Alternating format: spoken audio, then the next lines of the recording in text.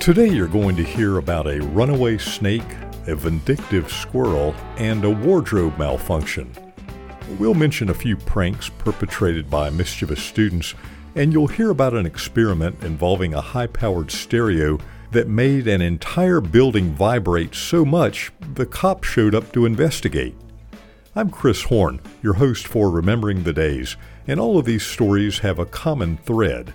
They took place in a set of dormitories on the University of South Carolina campus that no longer exist, but which live on in the memories of thousands of former Carolina students.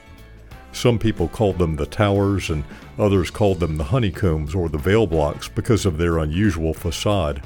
I think we can safely call them some of the university's most memorable dorms because of everything that happened there.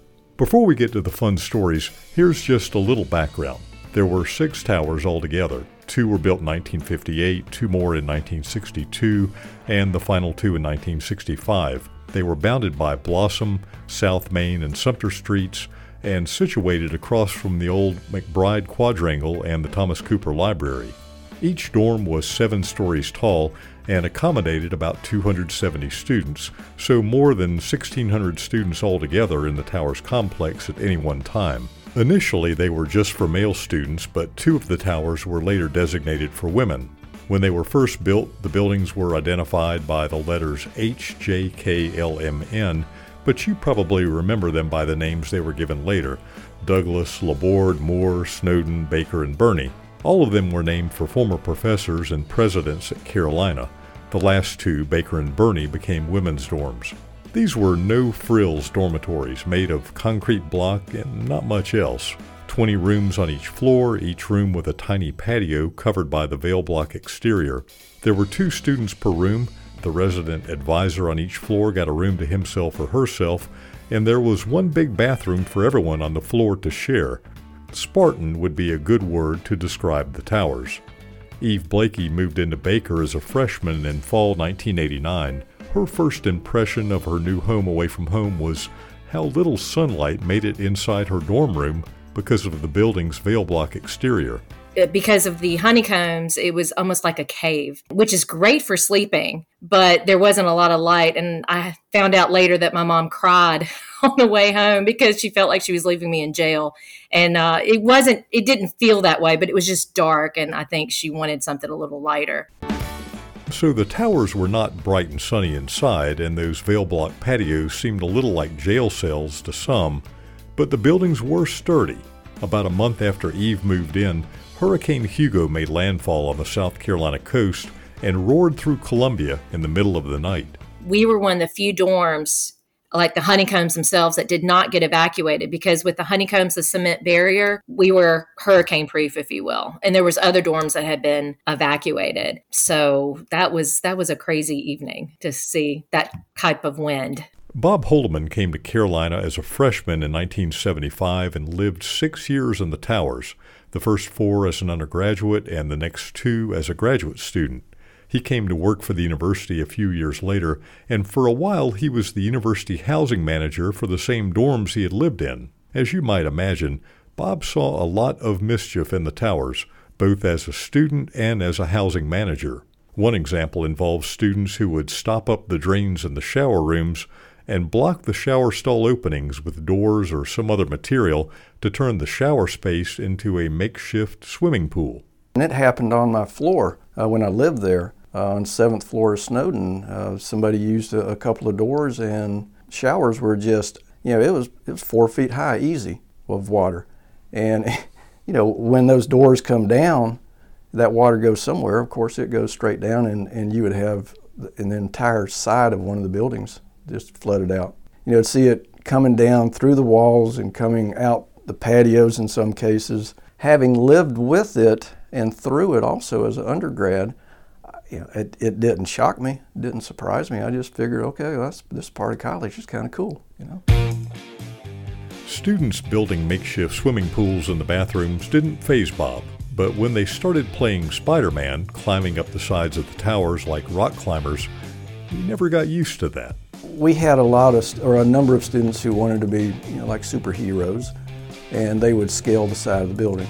You'd have Spider-Men going up the side, and you'd see that sometimes, mostly at night, but even in the daytime, a student crawling up the side of the building, and you look and you go, what is going on with this person? But that surprised me all the time. The towers were built fairly close together, and Bob occasionally saw the men in one tower shooting bottle rockets and Roman candles through the veil block openings of their outdoor patios, hoping the firework projectiles would make it through the veil blocks of the adjacent tower. Suffice to say, there were a fair number of students misbehaving in the towers, but it wasn't just humans. Squirrels got in on the action too. They liked climbing the veil block exterior of the towers in search of food, or in this case, adventure. Brian Gambrell was a freshman in 1991 living in Douglas, and he had a close encounter with a squirrel one afternoon. It all started when he went out on his patio to get a few cans of Coca-Cola.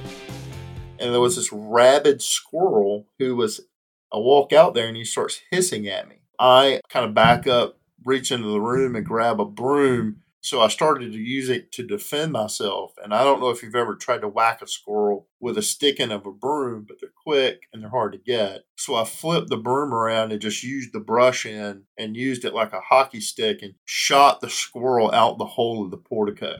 So I thought it was funny, didn't think anything more of it. About a day later, I go out to the balcony to get my bicycle. I had a 10-speed bike. I was a humanities major, so I would ride back and forth to Gambrell Hall.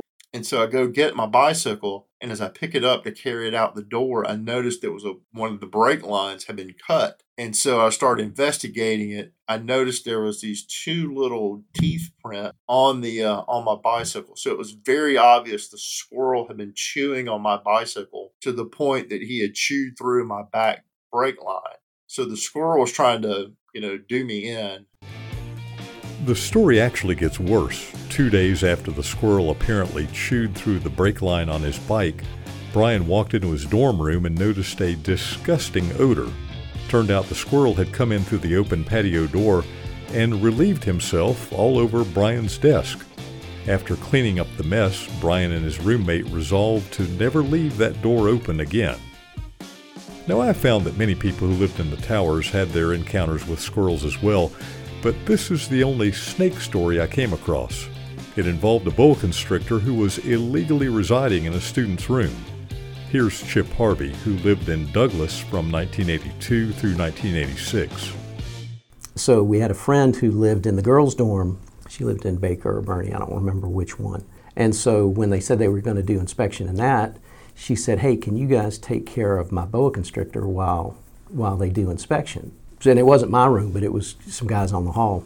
And so they said, sure, bring it over. And so she brought the snake over while they were doing inspection. And well, these guys, fooling around in there, didn't pay any attention to the snake and pulled it out of its aquarium with the lid. And so it's going around the room and that sort of stuff. And again, they weren't paying much attention to it. The next thing you know, one of them says, hey, where's the snake? And then they looked, and in the wall, these were cinder block walls, where there happened to be a hole there where they had removed a thermostat or something. And so they saw the tail of the snake going, so that's the last they saw of the snake, and so it's up in the walls. Well, the girls whose snake it was, after inspection, started to put up signs, in the towers, hey, have you seen my snake? Well, you can imagine the parents' phone calls to the university, what are you doing? So long story short, the snake was inside the walls of the building, and it actually came out in one of the other rooms on the hall through the vent. The snake had been inside the walls of the tower for a week before it decided to re-emerge in another room on the hall. Craig Brandhorst might have felt like hiding inside the walls of his tower's dorm after an embarrassing incident that happened his freshman year, 1989. He was on his way to take a shower. It was probably about 10 o'clock in the morning. I walked out of my room and closed the door and immediately realized that I hadn't, A, unlocked the door from the inside, and B, I didn't have my keys. And so and I didn't have a roommate. I hadn't even taken a shower yet. I just realized it's one of these things, as soon as you do it, the door closes, you're like, oh, turn the knob doesn't turn. And I'm standing there in my towel. There's nobody around. My RA, whose room was right next to mine, he's not home. I'm wondering, how do I get back and how long am I going to have to wait for somebody? And I thought about my options. I thought, well, I need to get a replacement key or somebody's got to let me into my room. The only option was to go down the elevator to the main lobby, walk all the way across the main lobby in my towel. There were, a good many people hanging around down there, guys, girls, whatever, with this towel around my waist, and just sort of march into the housing office where, probably a middle-aged woman sitting behind her desk. And I walked in and had to explain, hey, I'm locked out of whatever it was, 522 Douglas. I remember being when I first went down to the lobby, being pretty self-conscious of the fact that I was essentially naked. It wasn't the largest towel walking through a fairly crowded lobby. But then also, just at some point, just kind of embracing me, like, well, just hold tight, basically. Hold tight to the side of the towel. Craig recalls that the woman in the housing office who gave him a spare key for his room was nonplussed by his skimpy attire. He reasoned that in the towers, the housing staff had probably seen similar things and maybe a whole lot more. There are so many stories that former residents of the towers shared with me. Chris Hudson told me about a crafty student in the towers who figured out that a blue blanket matched the background used on student ID cards. You can guess where this is going. They used Polaroid cameras to create new IDs that allowed them to age up and enjoy the nightlife in Five Points bars. Myra Morton talked about the lifelong friendships she forged living in the towers and how those community bathrooms, a concept that today's freshmen would probably not adapt to very well, were actually the incubators for meeting people and learning how to get along. Well, we'll end our look back at the towers with another anecdote from Brian Gambrell.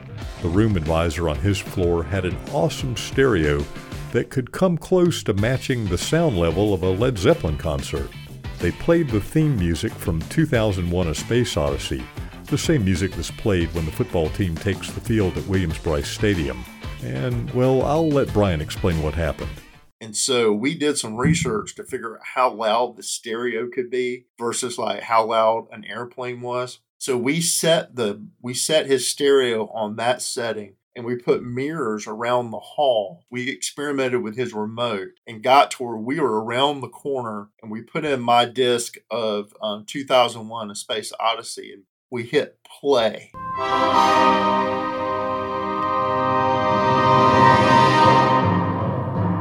Of course, it starts to go off in the middle of USC's campus, and when it hits the crescendo part, the water was jumping out of the water fountain because the entire building was vibrating. The building was built out of cinder block, and so apparently we found its harmonic frequency when playing 2001. Glasses were vibrating, doors were vibrating, everything was vibrating. By the time we got it all turned off and everything put up, that's when the cop showed up wanting to know if we had heard it. We said, well, yeah, we heard it, but we didn't know where it was from. And so we managed to avoid suspicion as being the people who quite dramatically disturbed the peace. As I mentioned at the beginning, the towers are no more. 2 of them were demolished in 1996 to make room for the Center for Graduate Science Research. The remaining 4 were torn down in 2007 and were replaced by the Honors Residence Hall. If you're interested in learning more about life in the towers, I'm going to include a link in the show notes that will tell you a lot more. Just type in go.sc.edu/podcast to find the notes for this episode. On the next Remembering the Days, we're going to observe Memorial Day with a salute to University of South Carolina alumni who made the ultimate sacrifice of service to this country. I'm Chris Horn, and I appreciate you listening.